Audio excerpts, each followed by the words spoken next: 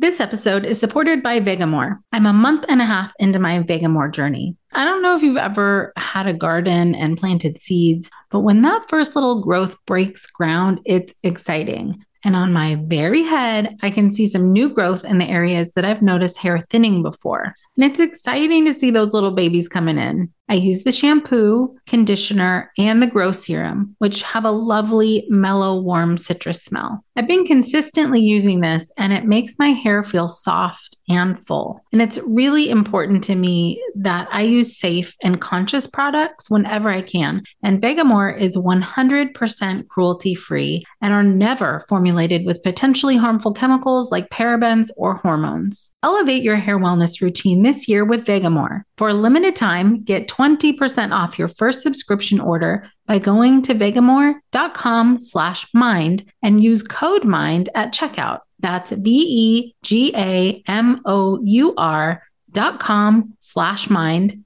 code MIND to save 20% on your first order. vegamor.com/mind, code MIND.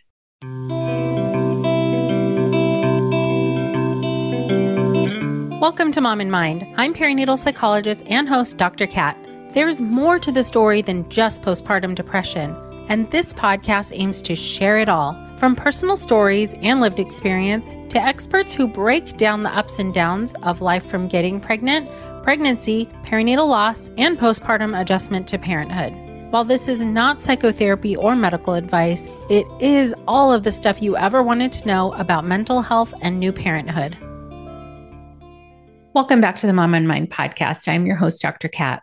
On our episode today, we are talking with Kathryn Gantt about body image issues, eating disorders, and disordered eating, especially as it relates to pregnancy and postpartum, and how it can impact your mental health. Kathryn is an eating disorder dietitian, certified yoga instructor, and mom of two, and she uses her years of experience of nutrition training, eating disorder experience, and yoga to help people change their relationship with food and their bodies. We have a really fantastic discussion around some of the challenges in OB offices or with care providers who maybe don't have the knowledge or information or education or even resources to provide to clients or patients who are dealing with disordered eating or body image issues. We also touch on the weight bias in the medical field and the connection to that, and diet culture contributions to body image struggles in postpartum, as well as in pregnancy. Kathryn focuses her work on pregnancy and postpartum nutrition, mindful intuitive eating, health at every size, and non-diet approaches when counseling clients. She serves on the executive board of WNC International Association of Eating Disorder Professionals. She's really passionate about making sure that pregnant and postpartum moms know that they have options when it comes to moving through pregnancy and their relationship with food and their body. So let's meet Kathryn. Welcome, Kathryn. Thank you for being with us. Thank you for having me. We haven't really touched on eating disorders in pregnancy in a little while, so I'm really glad that coming back to that on this podcast, because you know how important it is. And from a mental health perspective, it's not thought of very often, unfortunately, when it comes to perinatal issues. So it's really, really, really important. I'm interested in how you got to kind of marry these specialties. Sure. So I had been a dietitian working in specifically just eating disorders for about 5 years, and then had my first child and was just really excited to work with moms and support moms. And I just started to see this huge divide between eating disorder diagnoses or people who'd been in recovery and then having issues come back up in pregnancy and postpartum, and it really just being missed.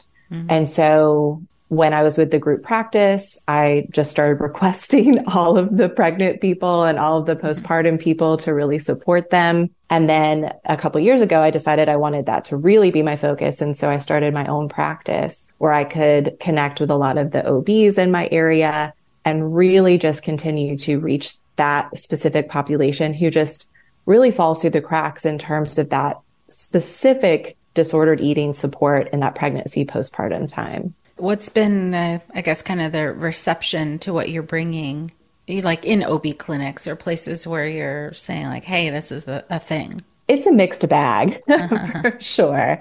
I would say it's a lot better than it used to be. I would say I get a lot more understanding of the fact that eating disorders are much more prevalent than believed, that eating disorders exist in all body sizes, and a lot more willingness to work with me, listen to my recommendations when they're working with their moms. I still have some clinics who, are not just as aware of how big of a problem it is, or still maybe have some weight bias around eating disorders. And so it's a mixed bag for sure, but getting better. That's the positive. Mm-hmm. That's good to hear that it's sort of trending towards the better. I'm also interested to know more. When you say weight bias, what are you seeing in those clinics, or in what's sort of still prevalent? Yes. So I still see a ton of weight loss recommendations for people in larger bodies trying to get pregnant, even in pregnancy, or advising them to gain very, very low amounts of weight in pregnancy and not screening at all to see if there's an eating disorder history. So kind of just throwing out these diet recommendations in pregnancy without an understanding of their history or the risks associated with that. And then in postpartum too, just this kind of unintentional, I think at times, reinforcement of bouncing back and weight loss in postpartum that can be very, very triggering for a lot of women. And eating disorder or no eating disorder can really create a negative body association. Right. Maybe it would be, yeah, thank you for that. It's, I guess, the thinness being this like ideal in all scenarios of life is so very upsetting and flawed and incomplete also, like that being thin doesn't necessarily equal being healthy, and being overweight or living in a larger body doesn't necessarily mean unhealthy. But it's so tightly connected to those kind of two, not necessarily extremes, but shorthand, flawed ideas. Yes, absolutely. And I think that's still the big disconnect I see with a lot of providers, is that if we look a certain way, that gives us a lot of information, and it really doesn't. It tells us very little about a person by just looking at their body. And so I think that is a lot of that kind of thin privilege that I see come up in pregnancy, and especially in postpartum, just this lack of that I see with that thin privilege piece is a lot of providers praising a certain body type and almost scolding a larger body type. And some of the most disordered clients I've worked with have been pregnant women in smaller, what would be, quote, normal size bodies, but that was praised by their providers. So that was just very confusing for them. Right, for sure. So in terms of screening, what would be, you alluded to that they're not necessarily screening for eating disorders or disordered eating, or actually, I'm going to back it up even farther before we get to that. Can you just a little bit differentiate between eating disorder and disordered eating? Yes, that's a great question. So an eating disorder is a diagnosed mental illness. It's in the DSM. That's when you think of things like anorexia, bulimia, binge eating disorder. Those are the most well-known eating disorders, and there's specific criteria that must be met in order to have that diagnosis. Disordered eating is a little bit of a broader term, and it can encompass lots of different things. So it can encompass parts of a diagnosis. So restrictive eating, hyper focus on calories, over exercise, periods of out of control eating. So elements of an eating disorder, but perhaps they don't meet the full criteria, or it can border on things like orthorexia, which is just kind of this like hyper focus on a, quote, healthy way of eating, which is actually quite restrictive and disordered. So it kind of is the larger umbrella of capturing people who are having a difficult relationship to food, but don't quite fit into a specific diagnosis. Man, I don't know if this is too specific of a question, but people don't necessarily have to be dealing with those things in order to have also body image struggles, but they're connected often. Yes, absolutely. And I do see both. I see people who, within the context of their connection with food, there is a struggle around body image. And then I see a lot of women who really their relationship to food is quite positive, but the way they connect to their body is quite disordered or quite negative. And those things can exist separately. Absolutely. Right. Okay. Yeah. Thanks for clarifying that a little bit more. Because I don't know, just with a lot of things, especially as it relates to women's health and women's bodies, things get sort of conflated or confused, meaning like we don't talk about it enough. So people don't have enough information to understand even what's going on for themselves, let alone to explain it to a provider, let alone maybe know what's going on if a provider is asking the wrong questions. Right. And, and I think that ties in a lot to the way our culture is a lot of women don't think of it as a problem, right? That because our culture is so focused on dieting, weight loss, good food, bad food, it can feel like this isn't disordered. This is just what is expected. This is normal. Or I am doing something that feels abnormal, like feeling as if I'm out of control with eating. So I'm going to be very private about it and not share it because I feel shame. And then if the provider isn't asking any questions, or they're perhaps supporting certain ways of eating in pregnancy and postpartum, it really can lead to being unsure if there even is an issue. Right. I'm thinking that made me think of people who might be hearing, stuff from their provider about don't gain too much weight or whatever that is, and outwardly saying okay, but inwardly maybe feeling scared or worried or ashamed or, Yeah. Yes. And that's one of the big things when I do talk to providers is even if you are worried, a lot of providers have a hard time when I say, let's just not give any weight recommendations to clients or patients. I get a lot of pushback on that, probably more than anything. And so what I try and shift it to is be curious then. If you are concerned about how much weight someone is gaining in their pregnancy, be curious about that. What is your day-to-day diet looking like? Do you feel comfortable around food choices? Do you have access to food? How do you feel when you're eating during the day? And that can give us a lot of information and come from a less shaming point of view and can hopefully encourage women to share more about how they're eating versus being afraid to if their OB is worried they've gained too much weight. Yeah. So you kind of giving providers a direction on how to interact in a way that could be more supportive. That makes a ton of sense. Because I can't imagine this is necessarily thoroughly addressed in medical school or even after that. For a lot of people, going through school is just the first part, and additional training for whatever the discipline is required for this, like understanding the nuance. It really is. And I really love OBs. It can sometimes sound when I do these talks, I don't like OBs, but I love them. I work with so many of them. And I love the work they do and the care they provide to their patients. And I think it is often just a lack of training or understanding. And I did a talk at a conference last year, and it was for perinatal providers. And I was like, who here works with eating disorders? And very few people raise their hands. And I was like, well, actually, all of you do. I was like, because you might not know it, but you are absolutely working with women with eating disorders if you work with women. So it's about knowing how they might show up, understanding that there are just so many variations to disordered eating and eating disorders. And how can we start screening in a way that's reasonable? I understand they're not going to do these long screening tests that take a really long time, but even a few simple questions can be helpful. Just simply asking, have you ever had a history of an eating disorder? That's rarely asked, and that can give a ton of information. Or just asking, how are you feeling around food?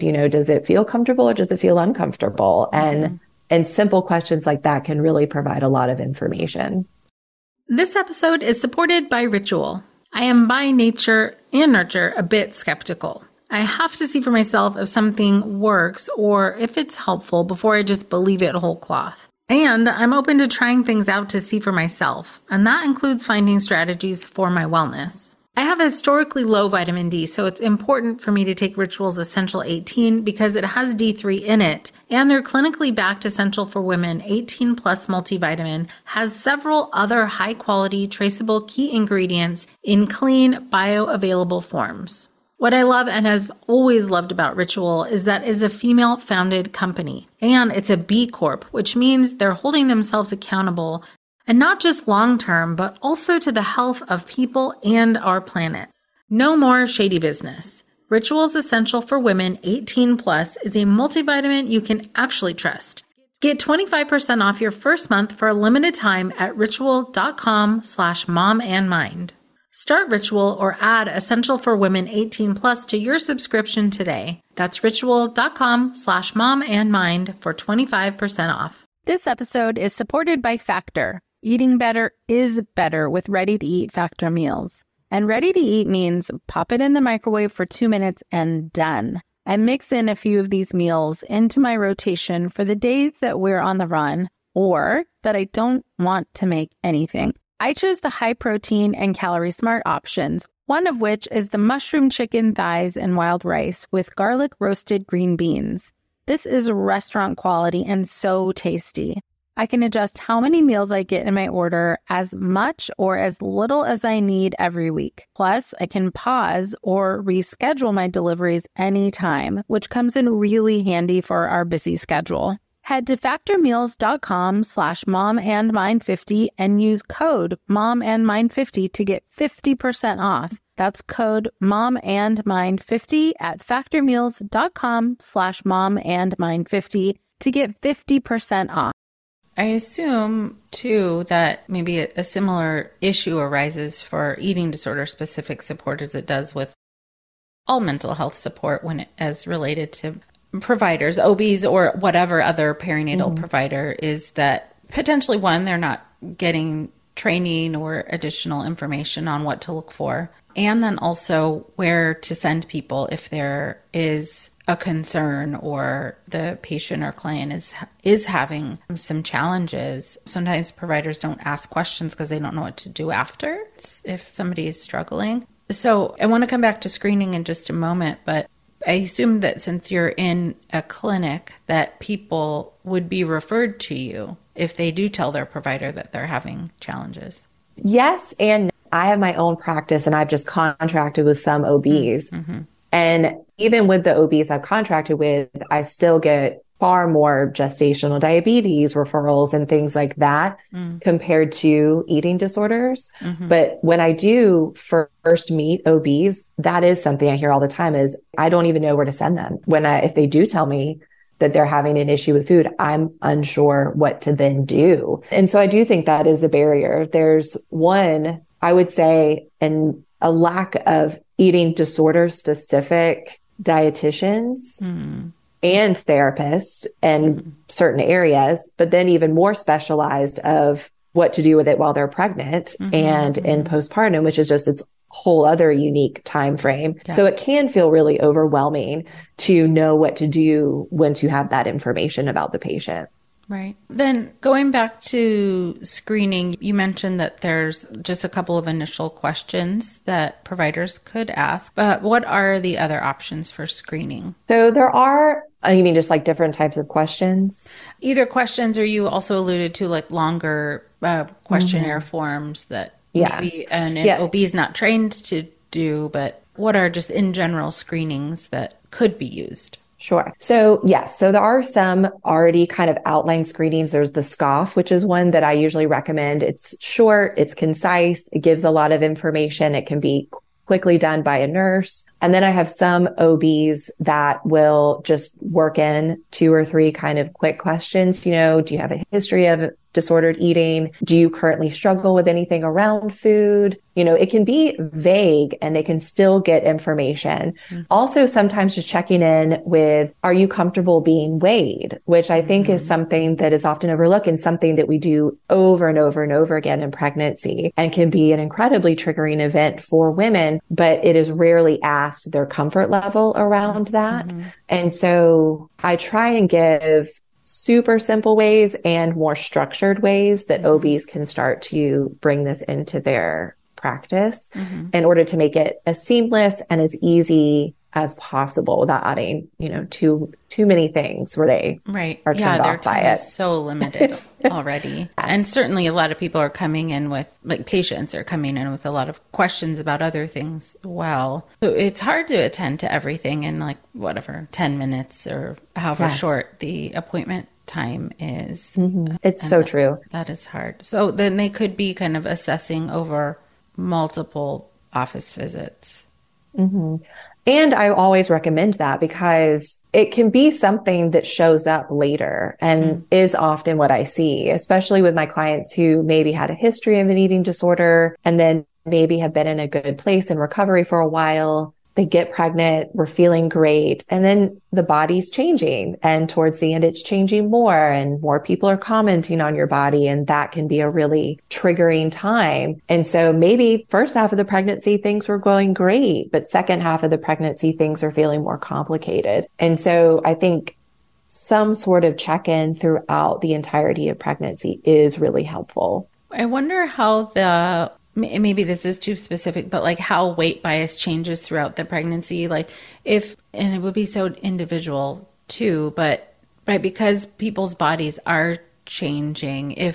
Let's say if somebody's quote unquote not gaining enough weight versus they're gaining more weight than is recommended by the doctor, they're going to get different recommendations. I guess, what are you seeing the difference between people who tend to have smaller bodies versus larger bodies and less weight gain versus more weight gain? Are you seeing all people? Yeah, I do. I see all body sizes. And I definitely more often than not see it approached very differently. And this is, again, not across the board. There are some amazing body neutral OBs out there. But I would say what I see more often is even if someone's losing weight, if they feel the baby is growing fine, then they are dismissive. They're like, oh, baby's tracking fine. You're fine. Even not sure why the mom's losing weight. Some do check in, but a lot don't. A lot of my clients will be like, I lost weight at my appointment again. And the doctor just said the baby looks fine. So you're fine. And then what I'll see with women in larger body sizes who are gaining weight faster, even if the baby's tracking the same exact way as the person in the smaller body, I will still often see a recommendation be given. Oh, you're gaining too much weight. This can cause increase in complications for you at birth, and just kind of giving some statistics that can be true. But even if the baby's not tracking large, they're still more likely to give recommendations to change diet, stop weight gain, all these things that they didn't give to the person in the smaller body, or they'll show more concern for the person in the larger body than the person in the smaller body. And I see that happen a lot. Yeah, that is concerning for sure. I mean, it just adds so much pressure. It sounds like, I imagine it could be vague to say it could create complications. Mm-hmm. Well, that would be scary to hear. Yes. And also, what other information are they getting? What kind of complications? How serious is it? What is the real likelihood? Or is this a general, yeah, that kind of thing could happen? There's not really a way to gauge unless you're getting really specific information about a very specific concern. Yes. And it is often vague. And then the moms just feel a lot of shame or a lot of guilt. And often they're not asked to give information about the way they eat or anything like that. And genetics does play a role in how we gain weight in pregnancy, our body going into pregnancy. And I have worked with many a mom who is in a larger body and is actually having a very balanced diet in pregnancy. They just are still gaining weight faster than the, quote, recommended amount. And Yet the doctor didn't ask them anything about their nutrition. They just made a recommendation based on a number they saw on the scale. Right. Again, like you said, they would not be giving recommendations to a mom who's losing weight unless I assume it is like dangerous or they deemed it dangerous to mom or baby. Yes, absolutely. And I have seen OBs when the mom is losing weight at a certain rate or the baby is not growing appropriately. I absolutely see them jump in, but I feel like it's this huge middle population, and myself included. I had gestational diabetes in both of my pregnancies, which creates a whole kind of stigma. Yeah. And I was struggling to gain weight towards the end. And in my third trimester, I was actually losing weight, and no one said anything. And it wasn't until I brought it up that it was even addressed. And I was fairly dismissed. They were like, well, the baby's fine. And I was like, well, I don't feel good. I was like, I feel like I'm not getting enough nutrition, and I'm a dietitian. I know what I should be doing. So imagine someone without the background or understanding how they might feel in this situation. And what if I had been intentionally restricting and that's why I was losing weight? Just having some curiosity when we see things around weight going in a certain direction. Yeah. What are you seeing in regards to disordered eating or eating disorders as it relates to anxiety in pregnancy or postpartum? So I definitely see it in pregnancy too. A lot of what we do know, and who knows, chicken or the egg, but there's a huge link between anxiety, depression, and eating disorders. And so how I usually see it come about is anxiety in pregnancy, usually weight focused, either not gaining enough or gaining too much. So really, I see women struggle with both, but also a ton of future casting into postpartum of what will my body be like after I have the baby. And then what we know statistically in postpartum is that a woman who has had a history of an eating disorder, even if it was years prior, is at a significantly higher risk for postpartum depression and anxiety because of that eating disorder history. And they have, in that first year of postpartum, a huge risk for that eating disorder coming back. And so a lot of what I work with women in pregnancy is, one, connecting them with a therapist. I require pretty much all of my moms to have a therapist on board because it is a mental health issue, and that is the heavy lifting. And then from the nutrition part of how can we start to have structures in place around this anxiety you have around food, how can we have a schedule or a plan in place to reduce that anxiety as much as possible? Yeah, I wonder what I'm going to take a step back and take a broader view of just how people view dietitians when they're coming into your practice. Are they assuming that you're going to tell them that they can't eat? Or what are the assumptions about going to a dietitian? Yeah. That's actually such a good question, because I would say most people think of dietitians as people who help people lose weight. And that's what dietitians do, is that we help you figure out what's a good food and what's a bad food and how you can stay fit.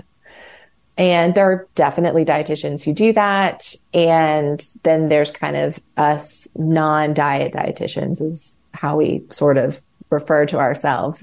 And I actually, in my discovery call that I do with every client before we actually schedule something, is I tell them up front that I am not a weight loss dietitian. I am a non-dietitian. My job is to have you develop a healthy relationship to food and a healthy relationship to your body. And I am weight neutral as to how your body responds to that. And sometimes that ends our work together.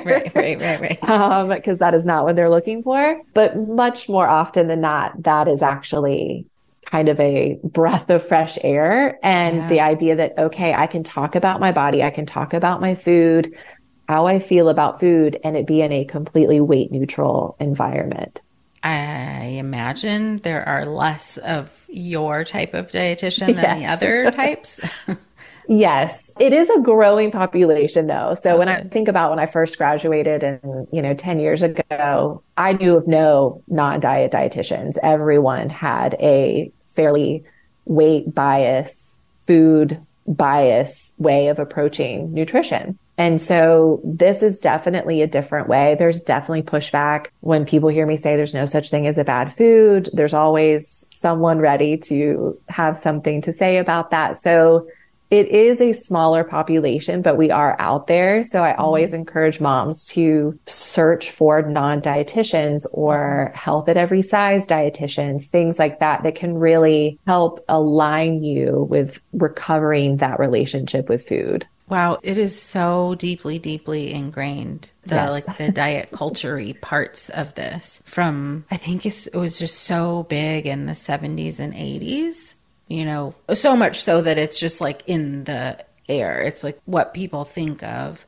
Prior to that, I'm sure there were other types of things, but there was like the jazzercise, age and the diet pill age. And I remember that being so prevalent at that time. And certainly it takes, different characteristics now, but it's sort of just kind of ingrained in the mentality that even the word diet or dietitian is so closely related with weight loss and shaming.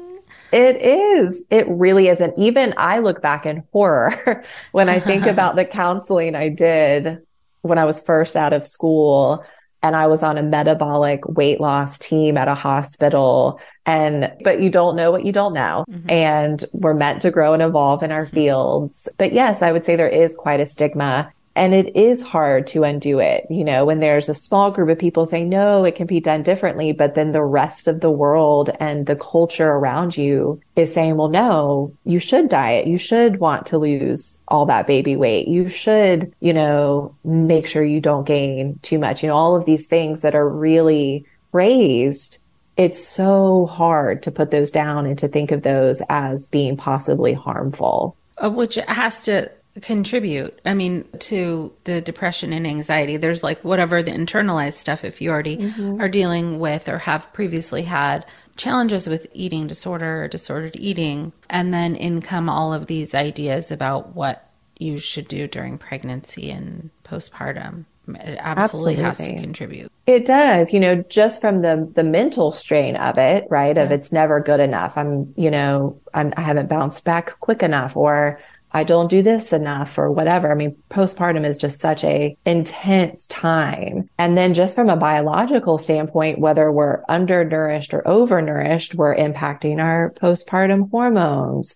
We're impacting our serotonin, our dopamine, and our cortisol. So all of these things that can also contribute to that anxiety and depression piece become really elevated, and you're sleep deprived, which makes anxiety and depression worse. And sometimes our ability to nourish ourselves is circumstantial. We have this new baby. We're so focused on feeding this baby, we forget to feed ourselves. Right. So there's so many ways our nutrition in postpartum becomes skewed, which then impacts our anxiety in postpartum and our anxiety and depression in postpartum as well.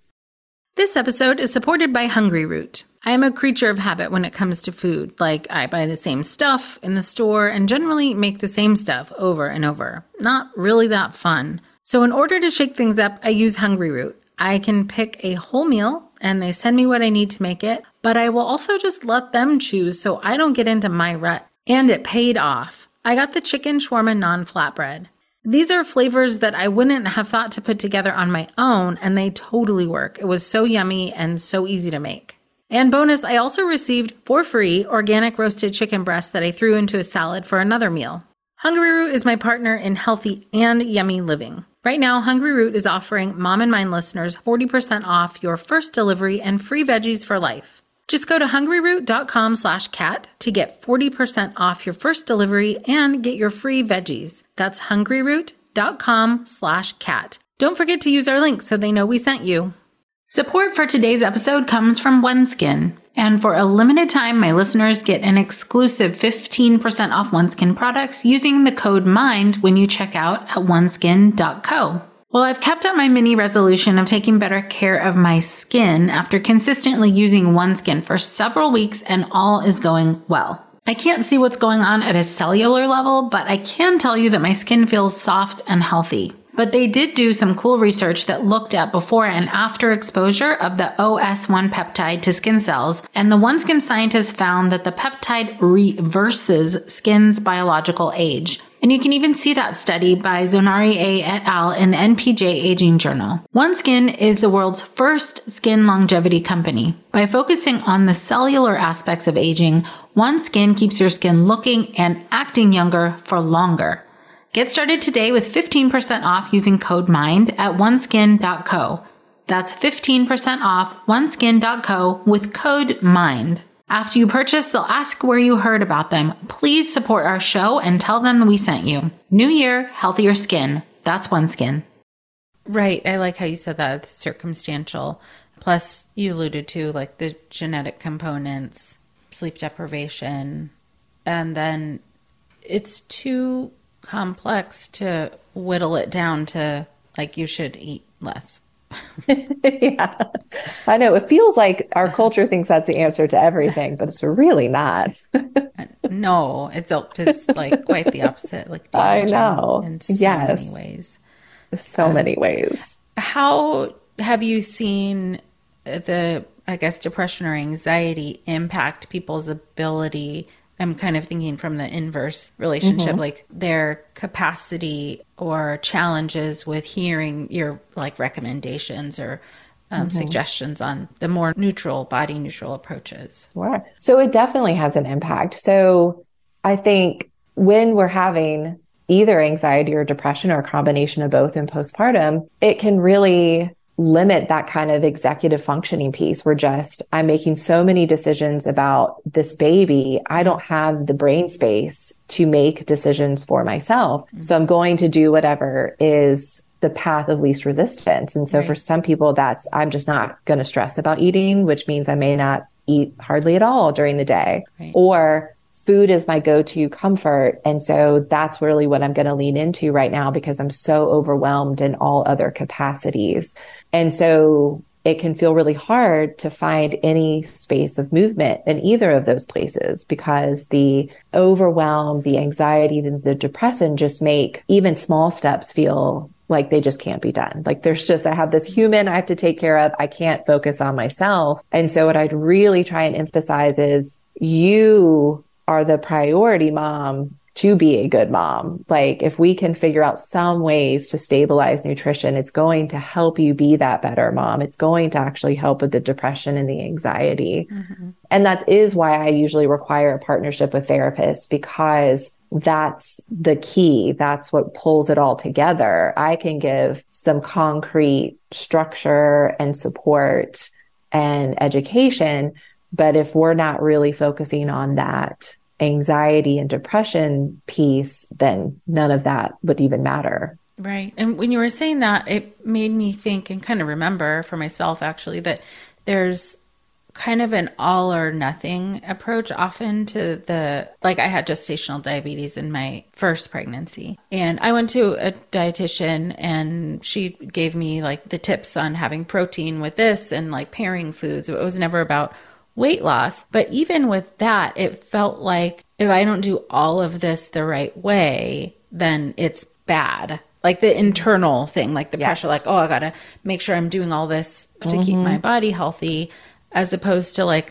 well, there are things you can do that help, but if you can't do every single thing, it doesn't mean you're bad or wrong or, I'm thinking of it in terms now of how depression and anxiety like play tricks on your mind and why it would be hard to incorporate stuff if you felt like you had to do it all. Yes. And I do see that, of like, well, I couldn't find time for breakfast. So like, what's the point? It does feel all or nothing. Like if I can't follow all of the recommendations or if I can't fix how I relate to food at night, then there's no point in doing any of this. And so what I often advise clients is I'm like, let's take it back until we find the yes.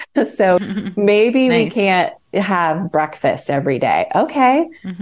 Can we have like a granola bar by the nightstand that you open and have a couple of bites before you get up and start your day? Like we kind of just work. Let's keep going back until we find the yes.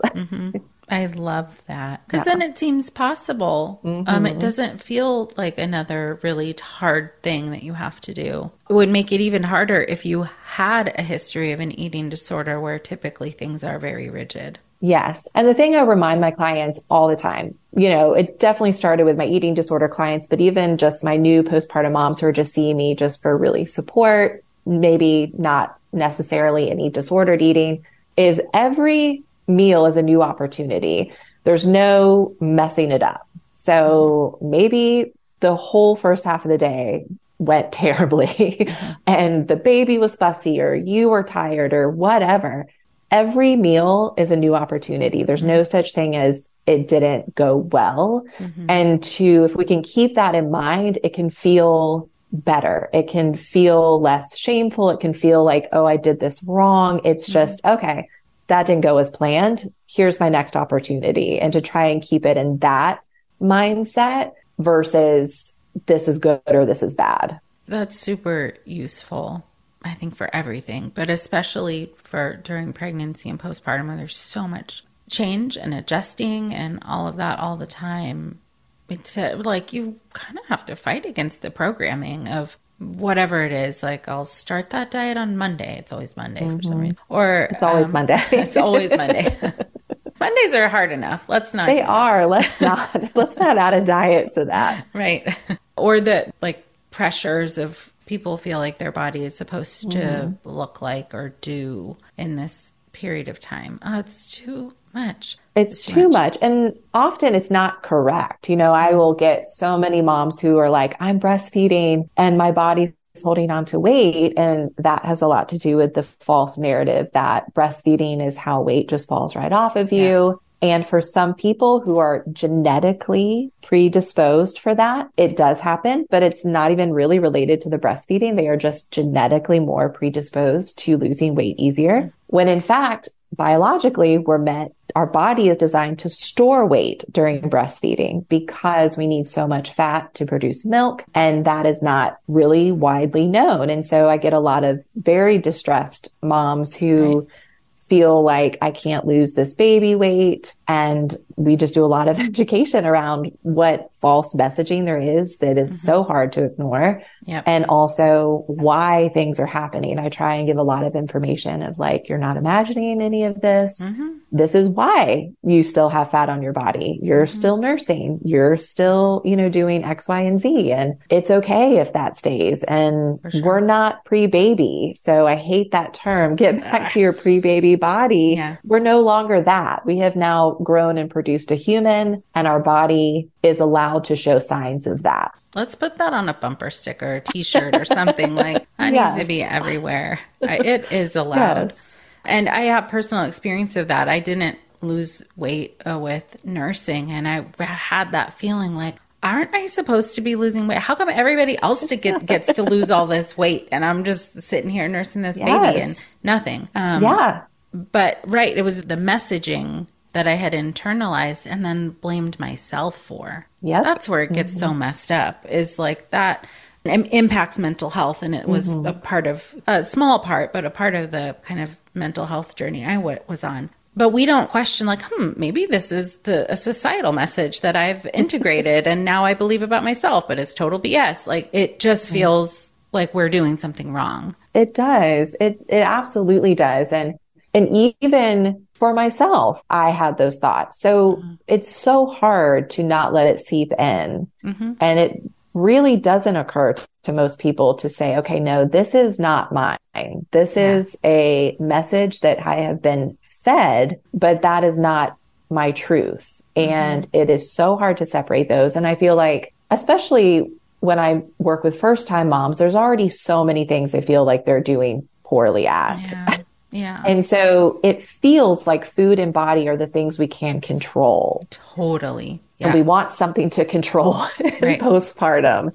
And so then it really feels like, well, I can't even do well of the thing I can control, when really there's just so many things outside of our control, even with food and body. Yeah, that is such a really good point. That, is another contributor to feeling anxious or feeling depressed. Like that out of control feeling is really real, and it has a very real impact. And you're right that in some ways it could feel like the easiest thing to control, and in some ways the hardest thing to control, for sure. But again, it's like if you're not sleeping, I remember having this conversation with, can't remember with who, but like if you're not sleeping, you're losing like one of your main sources of energy.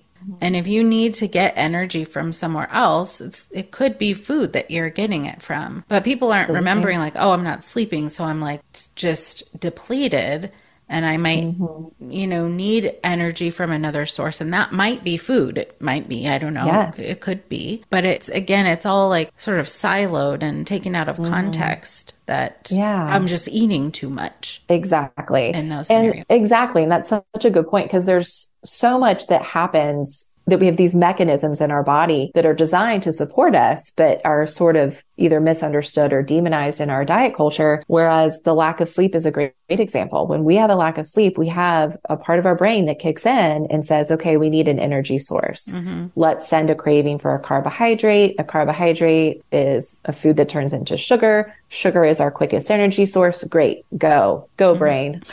And so, women are like, oh my gosh, all I'm craving are carbs, and that's so bad. And, blah, blah, blah. And I'm like, well, there's an actual mechanism happening that's doing that. You're not imagining that. Your body actually needs that. Yes, we bring in nutrition education too, of like, also add protein if you can, so you don't crash. And you also need, fats for breast milk. But, I think there's just this lack of understanding around why our body is asking for certain things around food, why we have certain behaviors around food in postpartum that are completely natural, but feel overwhelming or scary or out of control. So for the people who are out there listening to this, getting all this really great information, and maybe even wondering for themselves if they have something going, how would somebody know, I guess from behaviors or patterns that you see as a dietitian, how would somebody know that they might be struggling with disordered eating, maybe even versus just like it's hard to find time to eat? Usually the things I see the most, and are usually some of the red flags that come up for people, is one, is food something that feels dominant to me? Like, am I always either thinking about food or worried about my food when either am I going to have food next, or am I eating too much? Just this kind of recurring intrusive thinking about food. That is probably one of the biggest things I see, is it just taking up a lot of brain space, thinking about food. If you find yourself denying your physical cues, that is also a big one. So I'm hungry, but I'm not going to eat. Or I'm really full, but I'm going to keep eating. These can also be some signs that there is something off with the connection or the relationship, the inability to honor our physical cues. Also, if you feel out of control around food. So that is another thing, and kind of a like trigger word or pain point that I hear brought up a lot in my sessions of, I just feel like the food controls me and not that I have any control. So like either I'm too afraid to eat foods because it's a bad food, or I was taught I shouldn't eat this, or when I start eating this food, it feels like I don't know how to cut it off. So this feeling of loss of control around food, those are probably some of the biggest ones. And then for some people, it is just noticing, I feel like my food relationship's different than others, right? So kind of almost just what's the landscape around you? Are you eating a lot less than other people in your house? Or are you feeling like you have to hide the way you eat? So this kind of noticing of different. And if that feels, and usually that will bring up some sort of feeling, right? Like I have shame or guilt or something, some sort of negative feeling, emotion connected to my food. Food should be much more neutral than that. And so when we are having those feelings is when I would say it's worth exploring more. Yeah. Thank you for all of those points. I was thinking too that those pointers would be for anybody at any body size. Yes. Not just like, I think what is, again, the like societal messaging is if you feel like you're eating too much, then that would mean that you have larger body. And it doesn't necessarily mean that. No. Right. No. So talking about all body sizes. Exactly. And I remember earlier on, really link weight to those things like, so if you've lost a lot of weight or if you've gained a lot of weight, and certainly that's data I gather when I work with people. But one thing I've learned is that is just, it's too inconsistent of a piece of data.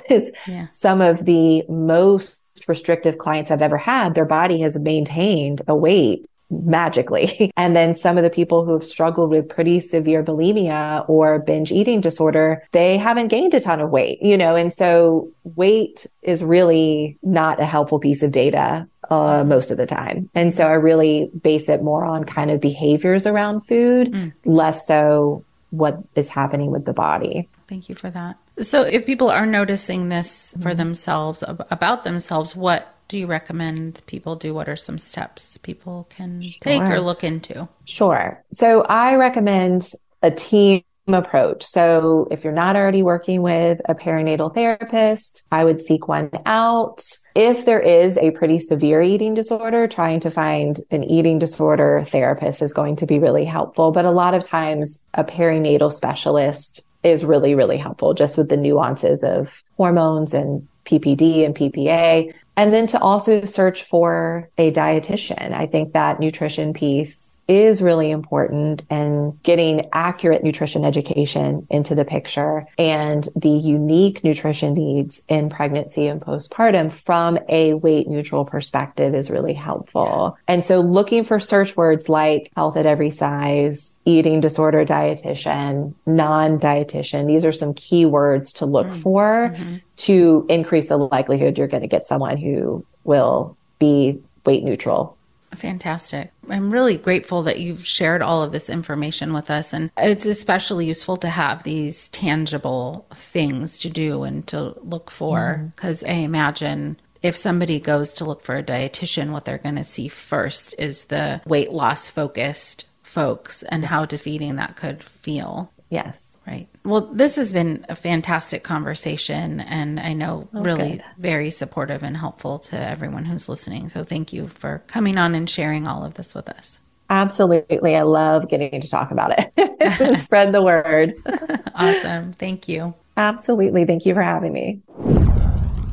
You can connect with Kathryn on Instagram at dietitian_KatieLady, or you can find her on her website, kgnutrition.org, where you will also find information about an upcoming retreat in January on body positivity for women.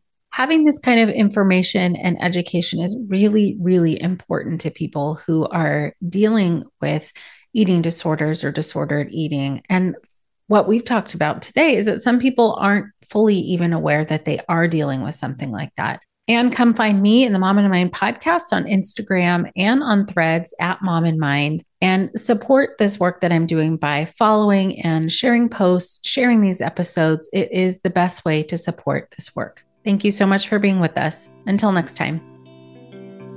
Please find the Mom and Mind podcast on momandmind.com or wellmindperinatal.com, where you can also find access to my free online mini course that is specifically designed for people experiencing anxiety in the postpartum period.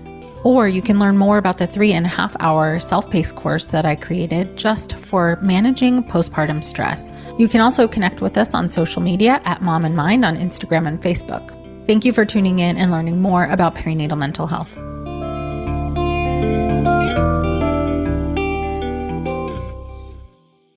Hey there, I'm Debbie Reber, the founder of Tilt Parenting and the author of the book Differently Wired.